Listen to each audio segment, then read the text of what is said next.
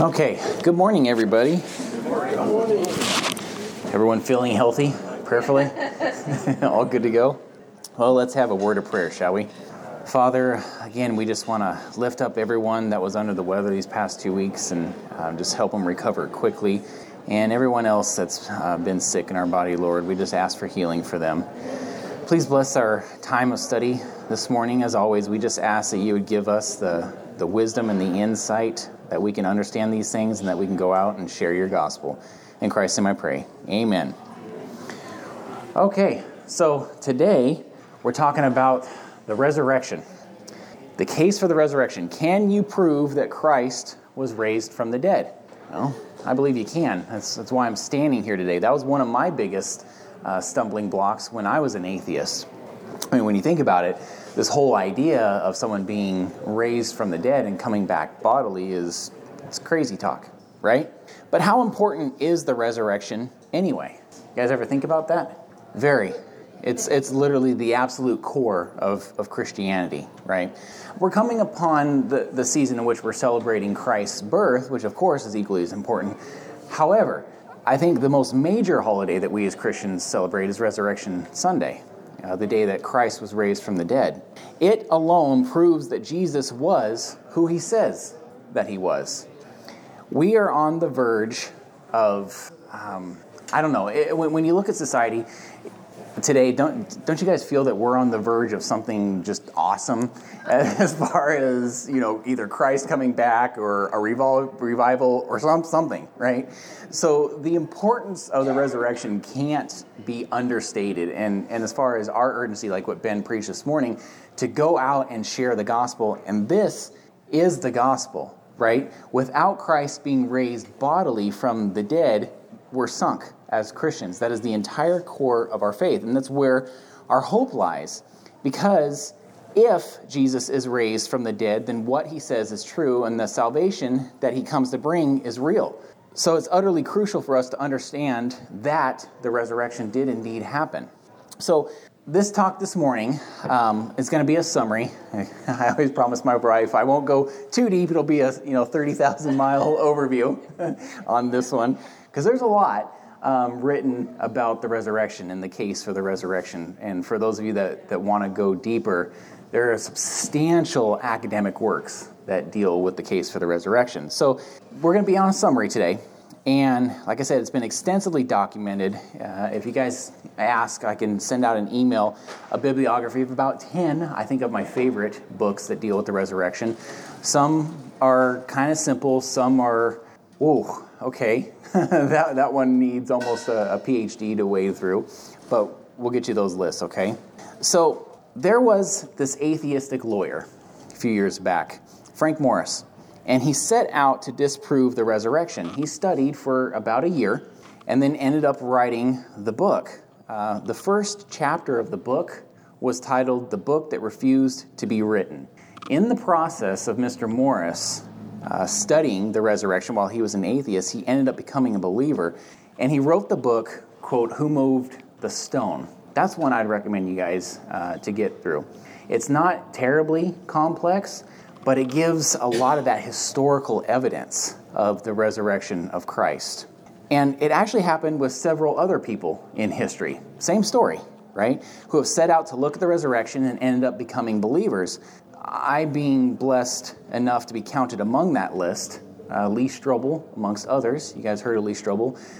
For those that haven't, or those that are listening at home, I'll give you a brief synopsis of Lee. Lee was an investigative journalist, a reporter for the Chicago Tribune. And his wife ended up getting saved, and Lee wasn't. His wife wasn't necessarily really harping on him too much, but it did make life uncomfortable in the Strobel married household. So Lee, kind of like me at the time, was really angry at Christianity and Christians and set out to disprove Christianity. Lee, doing what he was trained to do as an investigative journalist, he interviewed people. He went to archives, he studied documents, and, now Lee is, of course, one of the teaching pastors down in California at Saddleback Church, right? As one of their head apologetics teachers down there. I don't know. We'll have to look at that. Well, it was supported by NASA, the Star of Bethlehem. I mean, not that NASA didn't write it, but they said that the science behind it definitely supported it. But yeah, we'll look that one up on Thursday. Yeah, I would encourage you guys. That thing, again, it's a lot of science, right? So it's like NASA scientists, but it's phenomenal when you take a look at it and you can see the actual science of what happened during that time. It's on YouTube. You can watch it anytime. Oh, is it really, Joyce? It's so good. Oh, that's good. Who does that one? I does that. Who is the guy? The narrator? He's the one that. Yeah. So again, those, who was it? Frederick Larson. Frederick Larson did the Star of Bethlehem. Again, those listening at home, Joyce brought up, you can take a look at that on YouTube anytime. Just type in the Star of Bethlehem. Star of Bethlehem, yeah. So this morning, we're going to be following a rather 3-point outline. Pretty simple. What is the resurrection? What's it all about? What are the evidences of it? And what are the implications of the resurrection? All right. So what is the resurrection? And I want to first emphasize that it's not just resuscitation. What do I mean by that? Well, for instance, Lazarus, right? Lazarus died and he was in the tomb for 4 days, and Jesus came to that tomb and said, Lazarus, come forth. And he did. He came walking out of that tomb alive in his grave clothes. Lazarus came out completely alive, right? Resuscitated at this point. Presumably Lazarus, however, had his dying to do all over again. Picture that idea, right? Imagine that. Lazarus was resuscitated, not brought to a new order of being to never die again as Jesus had been, but he had to go through that all over again. I don't know what his mentality would have been at that point, but it had to have been it's something entirely different. So that's what I mean. But the resurrection is not the same, right, as Lazarus' resuscitation. Because once Christ was raised from the dead, that's it. He completely conquered death. He didn't have to die again, just as Lazarus had to die again. And what about the widow's son, right? Do you remember that in Luke chapter 7? It's another example. He was raised from the dead by Jesus, resuscitated to have to die all over again at a later time. Yet Jesus, who was raised to a new order of being, never had to die again. And that is what the resurrection is of Christ. 1 Corinthians 15:23 says this, that he is, quote, the first fruits from the dead. Okay, did you guys ever think about that statement before? What does it mean when the Bible describes Jesus as first fruits or the first or the any of those languages? It's like Jesus was the prototype, right, for resurrection at this time. He's the leader to show us what's going to happen with our bodies during the resurrection. He didn't die again. He ascended into heaven bodily, all of it. It's not mere memory. It's not as if Jesus lives on in our memories, like when a great teacher passes, C.S. Lewis, for example, lives on in our memories. That's not the same with Christ. Of all the great things he had done, but he lives physically. He still lives bodily. Christ does. Not just merely in our memories. In South America, if you guys are old enough to remember this, there were signs of Che lives. Che was the guerrilla warfare leader, Che Guevara, I think. And he didn't live bodily after this, but his message, his influence lived on the future generations. And it's not so with Christ. It is not only Christ's message that lives on, it is him, actually, bodily. I can't stress that enough. It's the actual person of Christ continuing to live, not just his message and his memory. Is that sinking in? Does this make sense, right? It's not a story. It's not merely a story. It is claimed to be history, and there is much about that history that's documented, and I've gone over that in previous talks. We've gone over like the authority of Scripture and the inerrancy of Scripture, but we'll go over a little bit more. There's some interesting facts about the person of Jesus, the crucifixion and the resurrection, that I want to discuss briefly here. Jesus is mentioned by 42 different authors prior to the year 150 AD. 42. Some of those authors, Matthew, Mark, Luke, John, James, Jude, the author of Hebrews, are biblical authors. Yeah, I get it. And also 20 early Christian authors are among that list, like early church fathers, Tertullian, those fellas. So there are at least no less than 9 secular sources before 150 AD that talk about the life and times of Jesus Christ. The crucifixion is mentioned in no less than 5 extra biblical sources. It is a historical event. It actually happened. John Dominic Crossan from the Jesus Seminar. Anyone ever come across that, the Jesus Seminar? It is not an evangelistic, friendly group of folks. Okay, these are atheists. These are highly skeptics. The Jesus Seminar was done nothing more basically to mock Christians, to mock the Gospels, and just kind of expose the fraud for what it is what the Jesus Seminar was. But anyways, John Dominic Crossan, one of the lead guys from the Jesus Seminar, about the crucifixion, he said this, quote, that he was crucified is as sure as anything historical can be. This is one of the biggest doubters of the resurrection of Christ. You guys have heard this before too, but I'll say it again.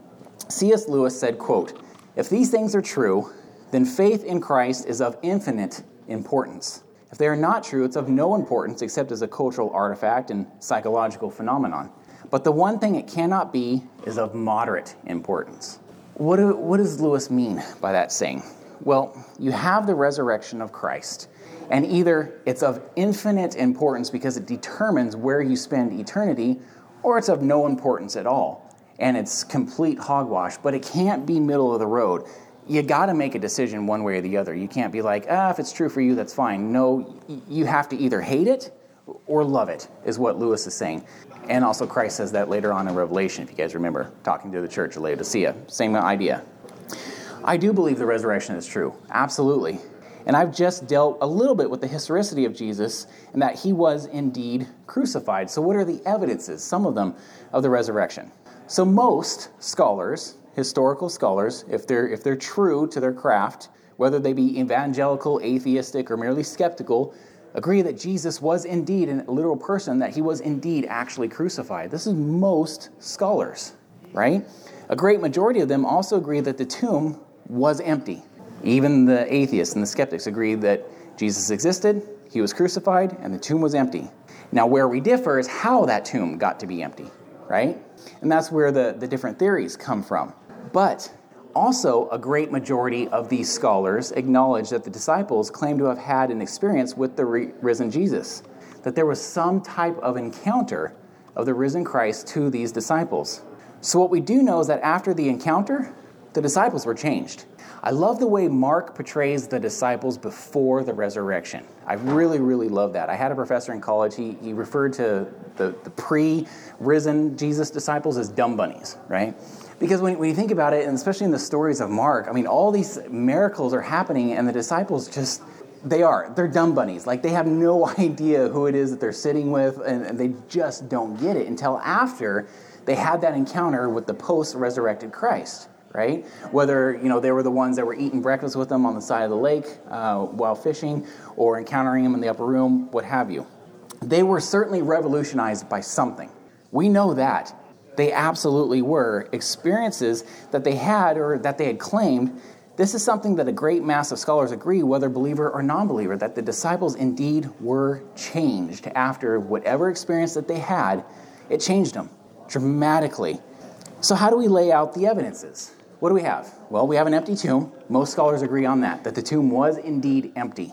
We have appearances of the risen Jesus, and we have the transformation of the early disciples. From cowards that hung out and hid in the upper room to very brave and bolzened men, ready to completely put everything behind for this new gospel. The gospel, for all intents and purposes, starts in Jerusalem after the death of Jesus in about 50 days after Jesus' death. That's when the bodily ascension was. The gospel was first preached in Jerusalem, not very long after the events that had occurred. If there was a body in the tomb where Jesus lay, any person easily could refute that claim of the gospel by going there and pointing, there it is, there's the corpse, there's the body, done, right? If Jesus' body were still in the tomb, it would certainly have been a place that would have been venerated by disciples. What do I mean by venerated? Worshipped. It's what we do as humans, right? Even today, don't we do this? Don't we visit graves? Don't we place flowers upon them and such? Any famous person. Folks go and see their grave, or they go and see where they had died. How many of you have traveled to Dealey Plaza in Dallas, Texas? Do you guys know what happened there? It's where President Kennedy was shot, right? We three have been there when Sis moved to Texas and we were able to see it. It's creepy. It's cool. It's neat to see the grassy knoll and the book depository and all of that, right? But even us as believers, it's not that we were worshiping where President Kennedy was shot, but we wanted to go see this place in history, right? Where something great had happened. Not great, you know what I mean. Great as in a great event, not as in a, okay. Yeah, right? A major event. Major event, there we go. So my point is, if Jesus remained in a tomb, we would have a history of people, his followers, that would go to that site and worship him or it, right? We would have that record in history. We don't have that. What we do have is that Jesus was buried in a tomb that belonged to a very wealthy man, Joseph of Arimathea, a member of the Sanhedrin, with the help of Nicodemus. Nicodemus was one who came, if you guys remember the story, came to Jesus at night, and Jesus spoke to him about being born again. He was also the leader of the Sanhedrin, Nicodemus was. And this is a very important story. You have two men who had a lot at stake to identify with Jesus, and both of them did, right? Joseph of Arimathea and Nicodemus had much to lose of being identified with the person of Christ, if they chose to. That's important. That's very important. Any attempt to invent a story with an empty tomb within 50 days of it occurring would have been refuted. You guys remember Watergate, right? It was 12. It was 12 fellas, yeah. 12 fellas in the Watergate conspiracy. It's like 2 weeks that lasted, or less than, before they just slowly started caving, pleading to Congress for immunity one after another. It wasn't long. So how do you continue one for 50 days? Also, get this. The Jews admit that the tomb was empty. Did you guys realize that? The Jews, Christianity at this time's biggest enemy, admit that the tomb was empty. So have you guys ever paid much attention to Matthew chapter 28? There's some interesting stuff in here. Let me turn here in my Bible. I think this is so cool, because we see one of the other stories. Okay.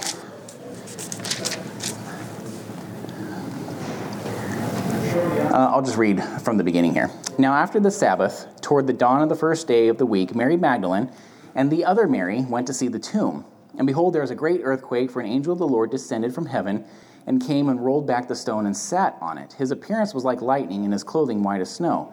And for fear of him, the guards trembled and became like dead men. But the angel said to the women, "Don't be afraid, for I know that you seek Jesus who is crucified, and he is not here, for he is risen. As he said, come, see the place where he lay. Then go quickly and tell the disciples that he is risen from the dead, and behold, he is going before you in Galilee. There you will see him. See, I have told you." So they departed quickly from the tomb with fear and great joy, and ran to tell his disciples. And behold, Jesus met with them and said, "Greetings." And they came up to look hold of his feet and worshipped him. Then Jesus said to them, "Don't be afraid. Go to tell my brothers to go to Galilee, and there they will see me." Okay, now here's the interesting part as far as the Romans. While they were going, behold, some of the guard went into the city and told the chief priests all that had taken place. Okay, so the Romans were talking to the Jews. And when they had assembled with the elders and taken counsel, they gave a sufficient sum of money to the soldiers and said, "Tell people his disciples came by night and stole him away while we were asleep." The Jews bribed the Roman centurion to tell people that they fell asleep and the disciples came and stole the body. Okay, let that sink in. The Jews knew that the tomb was empty. Do you guys know what would have happened if that centurion had fallen asleep? Death, absolutely. The Jews bribed them with somehow enough money that the Romans were to tell everyone that the disciples came and stole the body while they slept. Okay, we got two really important groups that realize, this tomb is empty and we don't know how it happened. We have a very serious problem here. Did you guys ever notice that before? I just noticed it this weekend, reading through this again. I'm like, holy cow, they bribed them to tell them that the tomb, that they had fallen asleep and the disciples came in and stole the body. And as we already laid out, that you guys know that the Roman centurion would have been killed if they would have fallen asleep on duty. So how is it, okay, just riddle me this, that disciples can remove that stone, and not wake anyone up? This thing was like 2 tons worth of rock. How could the disciples carry a body? Any hunters here? You guys ever pack out a deer by yourself? How fast are you going with that deer? Right? My wife's got, pictures of me wearing a deer backpack. And this is not a swift thing. When we use that term dead weight, it's significant. It's very significant. Exactly. It's gutted too. Thanks, Bonnie. That's another 30 pounds out of it, right? So the disciples here somehow rolled or moved this stone by themselves away without waking anybody up. Now they're carrying a body, okay? And they're able to outrun well-trained and armed, basically, for today's vernacular, a SEAL team of soldiers is how well the centurions were trained, right? So don't you think if they're running with this body, and it was up to this soldier's life that this body remain in this tomb, don't you think we'd have at least a few less disciples or maybe some missing arms and legs at this point? Like something would have happened. Somebody would have gotten some shots off if it was, SEAL Team 6 today. But they would have hacked off some limbs or something. Something would have happened. That didn't happen, though. The most puzzling is why would you do this for a lie to later be murdered for it? Think of how the disciples were martyred. The guard admitted indirectly that the tomb was empty by taking that bribe. The Jews knew that the tomb was empty by bribing the guard. We also have an explanation of the empty tomb that the women went to the wrong tomb. You guys ever hear that one before? Oh, well, the women went to the wrong tomb.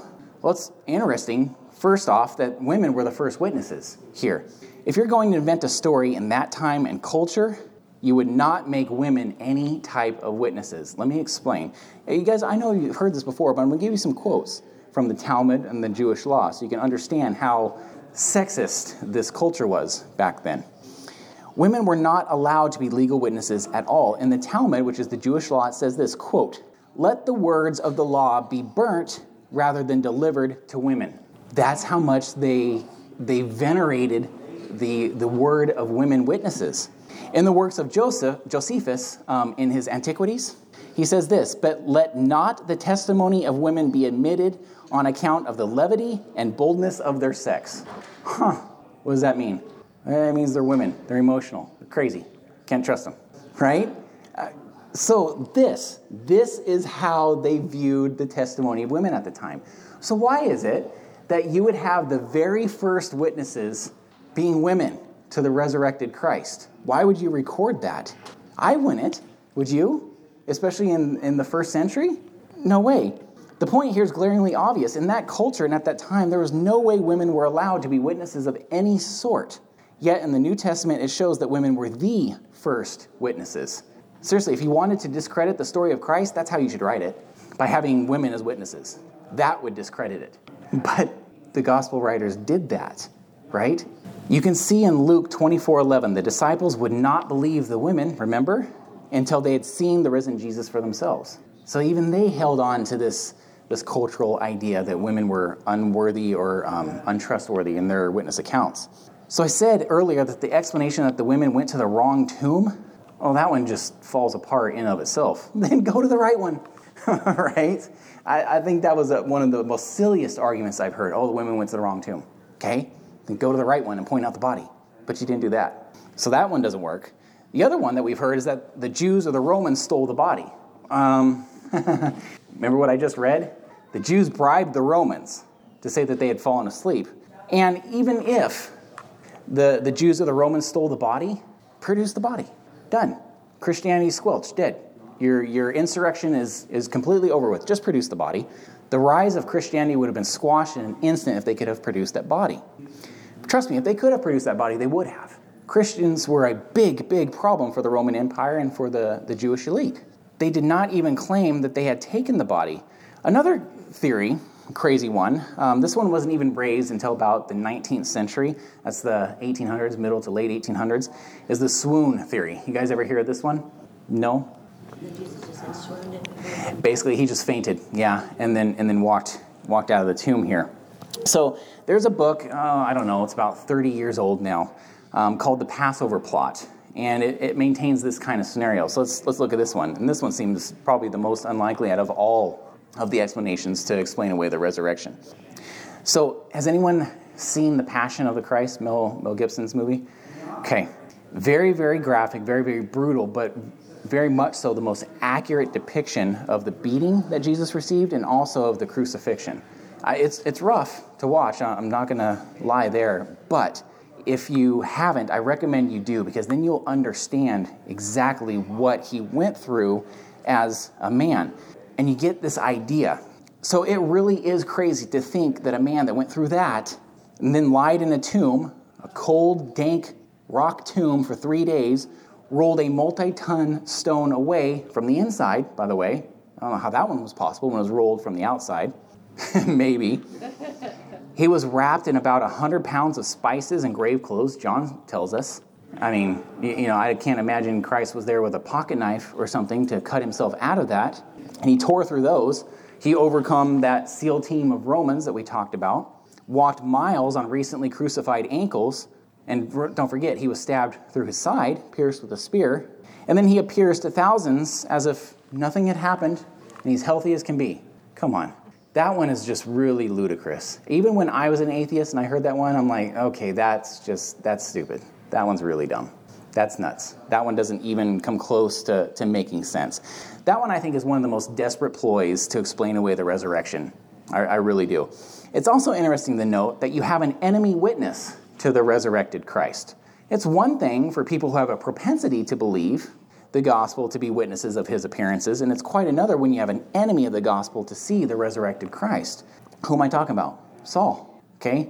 And Saul's persecution of Christ was recorded in extra-biblical sources as well, not just the canon of Scripture. So we have Saul who became Paul, and he persecuted the church. He was at the stoning of Stephen. He held the cloaks of the people that were throwing the rocks to kill Stephen.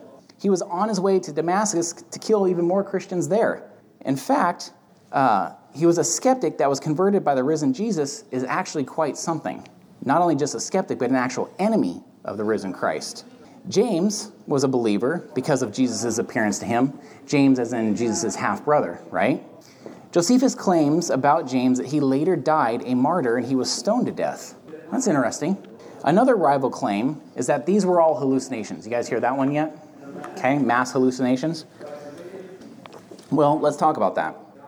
And yes, I'm aware of mass hallucinations where people, take all the same drug and stuff. Yes, I've read the historical accounts of things like that happening. However, this is odd for so many people at so many different times and at so many different places who experience the risen Jesus to share in the very same hallucination. You can't join somebody else on a hallucination. You're going to have your own, and they're going to have their own. Okay, I mentioned SEAL teams a lot, and I once read an account of a SEAL training class, and they have a time during their training program known as Hell Week. I mean, I think all of SEAL training is hell, but imagine what Hell Week to SEALs must be like. So what were there? And they began to hallucinate, these men, at this time, during Hell Week. One saw an octopus waving at him. Another saw a train coming across the water. One saw a literal wall of water that the raft was going to crush into. The point is, none of the others had the same hallucination. They all had different ones. Yes, they all hallucinated because of just the extreme, brutality of what these guys were going through. They were pushed beyond the brink. They all hallucinated, but they all had different ones. That's my point. Then we have the transformation of the disciples. I think this one's a huge, huge witness and testimony to the case for the resurrection. What changed them? From fearful men hiding in the upper room to bold world changers willing to die for the gospel. See, these were people that turned the world upside down during their time. What changed them to these courageous people? They all fled the scene of Jesus' arrest. Remember that? Everyone left. I would claim that it was an experience of the risen Christ. I don't know anyone who would go to torture and death for what they know to be a lie. That doesn't make any sense. Many transformations happened. For example, the Sabbath was given up on Saturday and moved to Sunday. Why? Well, Sunday was the Lord's day. It was the day that the resurrection of Christ happened. So the Jewish believers forsook their normal day of Sabbath, Saturday, to meet on the Lord's day. So no more sacrifices either were given at the temple. Well, why? Because Christ had been the one sacrifice for all. Now, these were hardcore devout Jews that abandoned their Sabbath day, their day of meeting, abandoned their way of atoning to God by sacrificing animals in the temple, the ones who came to Christ. Yes. That's significant, okay? That's very significant. So what are the implications of the resurrection for our lives? Well, with respect to the past, we see in Romans 4:25 that Jesus was raised for our justification. Well, what does that mean?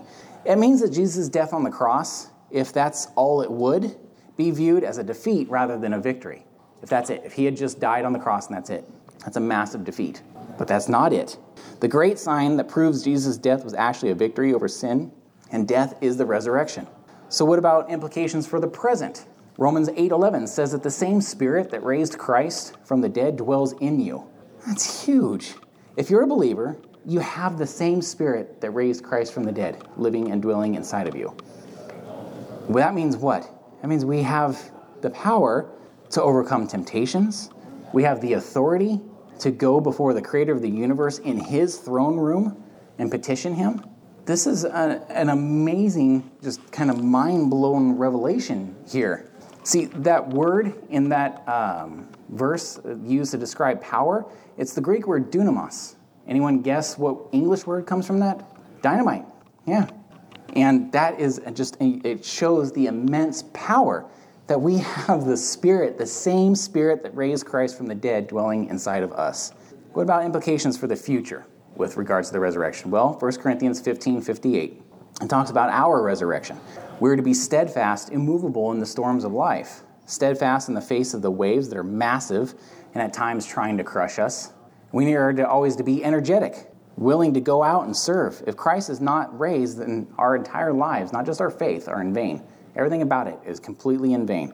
It means that even the smallest thing that we do in the name of the Lord is not in vain.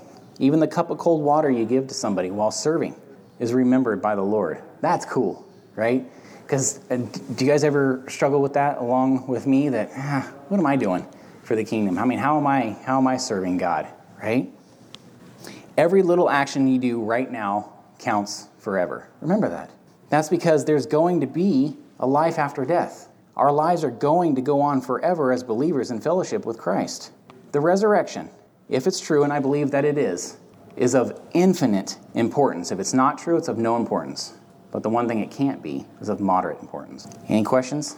We've proved it. When an atheist, because I never used to be one, Yeah. did you think there was no such thing as Jesus?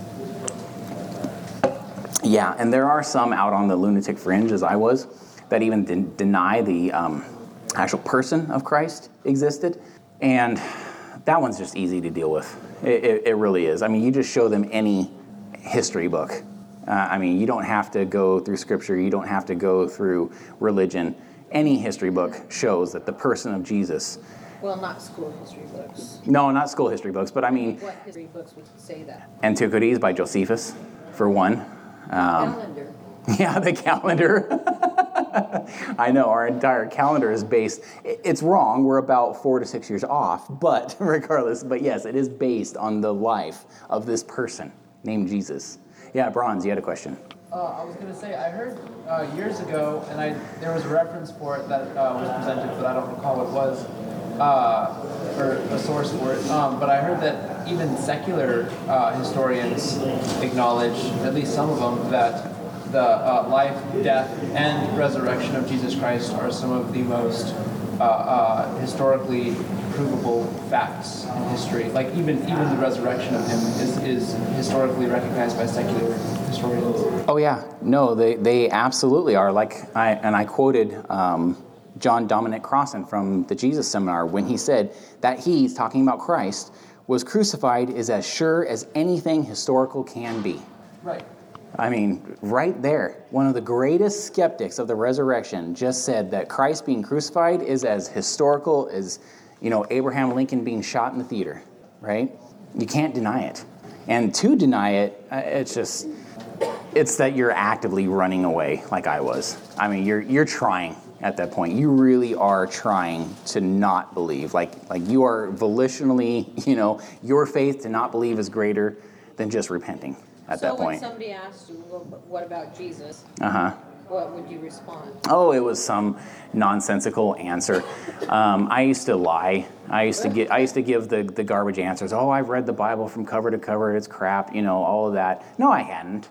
If I had read the Scriptures, I would have been changed, right? Obviously, I mean, once I did, I was changed. So I would just lie. And a lot of times, atheists, when they're giving you these nonsensical answers, they're lying. They really are about, what they've read or whatnot, or they'll just go to the experience arguments, which don't mean anything. What do I mean by the experience arguments? Well, they're going to name, and we're going to go back to previous talks, right? Then they're going to name, my great-grandma who was such a good person, and this happened to her, this bad thing, how can God exist, right? And it just comes to the experience, and it leaves facts behind. The only time that you'll have those consistent logical arguments is probably if you're only dealing like with a college professor. It's going to be very rare to deal with that with the laity person, and they're just going to bring up random stuff. And that's why I love when we had Alan Schleman come, the Columbo method. You just ask them how they got to their ideas. And then once they start to kind of spout, I think it would have been hilarious if somebody had done this to me, to just spout my own nonsense. I would have been like, wow, I really am crazy. You would realize it pretty quick that your arguments are just, they're circular, they're unfounded, it doesn't make any sense at all. I wonder what the professor taught at Moody Bible College who denounced Christ, how he's rationalizing that. How does somebody who has tasted and seen walk away? Yeah, did he really taste? Exactly. I like your point, Bonnie. But did he really taste? Exactly. See, James says that the people, that if it were possible for them to fall away, then James says that they were never really saved to begin with. They had a religious experience, or in this guy's case, he just made it into a career. And that's the dangerous part with our society, and especially with Bible colleges. And I went to Cal Baptist, and I went to Talbot School of Theology, both pretty darn conservative colleges. However, the school as a whole did not hold to the inerrancy of Scripture. Both schools. You would have professors in there that were super conservative, that held that this was the infallible Word of God. But then you had the idea from the textual criticism that, we do the best we can. It's not really the Word of God, and some of it's okay and accurate, some of it's not. Well, how do you decide? What, the parts that bother you or not? Mark Twain. You guys all know Mark Twain, right? One of my favorite authors. I love one of his quotes dealing with Scripture. He says, the parts of the Bible that let me back up. He says, there is much about the Bible that I read and I can't understand, and that really doesn't bother me. The parts that I do understand, those bother me the most, right? You gotta love Mark Twain. But that's the whole idea, and that's where it falls apart, is when we have this that we don't hold true. No, he wasn't. Nope. Never? I don't know. I don't know if he did or not. We'll have to look that one up. But the whole idea that the foundation comes from, again, I'm biased because of my schooling in apologetics and creation science, but I think the foundational verse is Genesis 1:1. In the beginning, God created. That's it, right? Not only created, but also created the Scriptures. So that's where we have to have our foundation, is that the Bible is indeed the Word of God. All of it. All of it. Absolutely. Not just the parts that you don't like. Sorry. You don't have that option. You have the option to change your life to match the Scriptures, but that's about it. And this but this historical fact about the resurrection, really when you look at the way that they've tried to dance around it or to disprove it, it really falls apart pretty doggone easily. It does. The resurrection is one of the most historically documented things. And that's, like I said, that's where we differ at the beginning. And even more provable than his birth. I mean, we can't really prove, that sounds horrible, that Mary was a virgin. That's true. That's true as far as using extra biblical sources. Right. Yeah. And the funny thing is, when you take a look at, the time of Passover, all these things, dates that were documented, we know the exact Sunday that Christ walked out of that tomb was April 7th. What? It was April 7th. Why doesn't anybody ever say that? So, because we can see when Passover was, all this stuff is It wasn't our calendar, April 7th. the Jewish calendar, but it's a lunar calendar. It's 28 days. Right, and I can't remember what April's called. I don't know. But yeah, it was April 7th of AD 33, right? But yeah, it's interesting, and that is one of the most historically accurate things that we have is the resurrection. It's really cool. Any other questions? You mentioned before that Nisa. I haven't read. Thank you. I hadn't read through the whole scripture, but if I had, it would have changed me. Yeah. I don't think that reading it changes a person if the Holy Spirit hasn't convicted the heart. You're right. Because my best example is my daughter-in-law Gia, because she had read the scriptures as a non-believer because of a history class that she had been in the Word and read. It didn't faze her one bit until Jesus got a hold of her. Yeah. She didn't see Jesus. She didn't know him. She didn't. It made no difference. Yeah. It'd Right. be like reading a textbook. It was a textbook. That's Yeah. all it was. Yeah. No, absolutely. Thanks for pointing that out. You're right. These people, these atheists that debate, Oh yeah. Yes. they read it, Oh yeah, they do. but Yeah. believe it. Right. No. Yeah, and you're right. Because the scales haven't been brought down Right. from their eyes. Yeah. I mean, Mormons know the Word of God, and they still believe what they believe. And Jehovah's Witnesses. Yeah. Right. And Satan. Yeah. Yeah. I mean, yeah, we're reminded of another verse that, in James, you believe that there's one God, you do well. Even the demons believe and tremble. Yeah, so it's important that it is entirely up to the grace of Christ to just rip those veils from our eyes so we can have understanding. Yeah, that's right. Seeing that movie, that Star of Bethlehem, Uh-huh. I mean, I never knew what was going on the day Mary found out she conceived, or the moment Christ died on the cross. You should see what happened in the sky. I just was blown away. I've watched it probably 5 times, and I need to watch it more. It's amazing when you think God is controlling everything, and right when Christ died, they just take it back, and then they said, this is exactly what the sky was at 3 o'clock when he died. Right. And they had a blood moon and the black and the earthquake. And it's like, it was amazing. And when she conceived, or, all the different events, what was going on in our skies that we didn't know. Right. And that's helpful for every part of what we do, to know that he really is in control of every single thing, and the rest of doubt. I know, And it's to be just like, scared and to worry and everything I that know, we all get these so years upset I've about. been a Christian, and then to see what God was doing in the universe, it's like, it just really blew me away. It's just like, oh. And You know, it hit me this year, and I think it was a meme or something, but it hit me.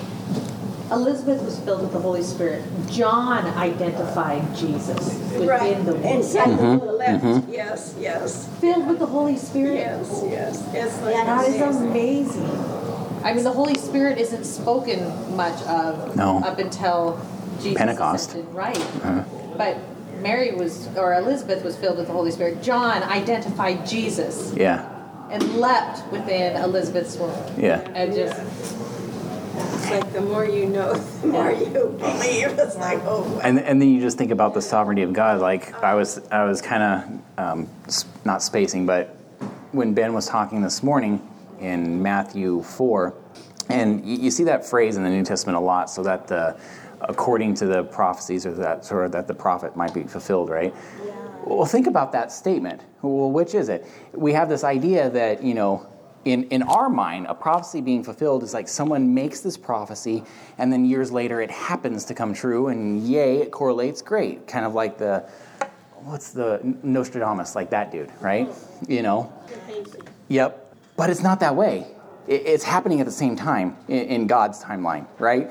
The event is happening over here, like on your right-hand side, if God's looking at whatever. He's having this event happen, and the prophet is writing it at the same time, right? It's yeah, because they're both happening congruently. It's not like one, and then you hope for the event to actually happen, and just kind of. it's not like one happens. Exactly. Yeah. How do you know? Because God's sovereign. No. How do you know it's happening at the same time? Because there is no time for God, I mean, that's where our confusion comes from, is being in time. Very stuck Finite. spot. And I've explained to my kids before, like last night we were at the Light Attractor Parade, right? And God's view of time, so here we are, we're sitting in front of Oli Club, raining and cold, but it was still fun. And we're watching the sequence of the parade go by. No, not then, I'm talking about earlier on. And we're watching the sequence of the parade go by, right? And we can see as the tractors and the floats and different things come by. Now imagine if for some reason Como 4 wanted to televise our lighted tractor parade, and they're up there in a chopper. Because of their vantage point, they can still see the sequence of the parade going by, but they can also see the beginning and the end of the parade at the exact same time, right? That's God's view of time. Where we're stuck, we can only see the sequence. God is light, and E equals MC squared. Right. You're talking about the speed? When you are light, like God is light, time has no meaning. No, not at all. I know. So what Bonnie's talking about, the measurement of time is directly correlated to the speed of light, right? That's how we measure time. And to have God being described as light, or the progenitor, the originator of light, right? God made the light in Genesis. Yeah, it is amazing to think about that even time is because of him. It'll blow your mind, but I want so badly to have it be that we get to see it and we get to right. hold it and put it in. Show me now. I want to know this is going to happen, but we don't get to do it. No, we don't. And then when you think about it, I mean, honestly, if every aspect of God can fit into this, 30-pound cranium on top of my neck here, what am I gonna? Why would I worship him? Yeah. Human head weighs 8 pounds. Yeah. Couldn't handle it. All right. Well, let's pray, guys, and then we'll get on out of here. Father, God, we thank you so much for just the glory of the resurrection, that our faith is founded on something true, Lord, and that our hope is in you and nothing that we can conjure up or nothing of our concoction. We just ask that as we go about our week and about this season, that you would give us those opportunities to share the gospel with those who are not yet believers, and that you would give us the words. God, you just told us the Spirit that raised your Son from the grave is the same Spirit that you've given to dwell in us. So we know we can preach your gospel with a lot of authority and truth. But let us also season it with grace and love. In Christ's name I pray. Amen. Our God is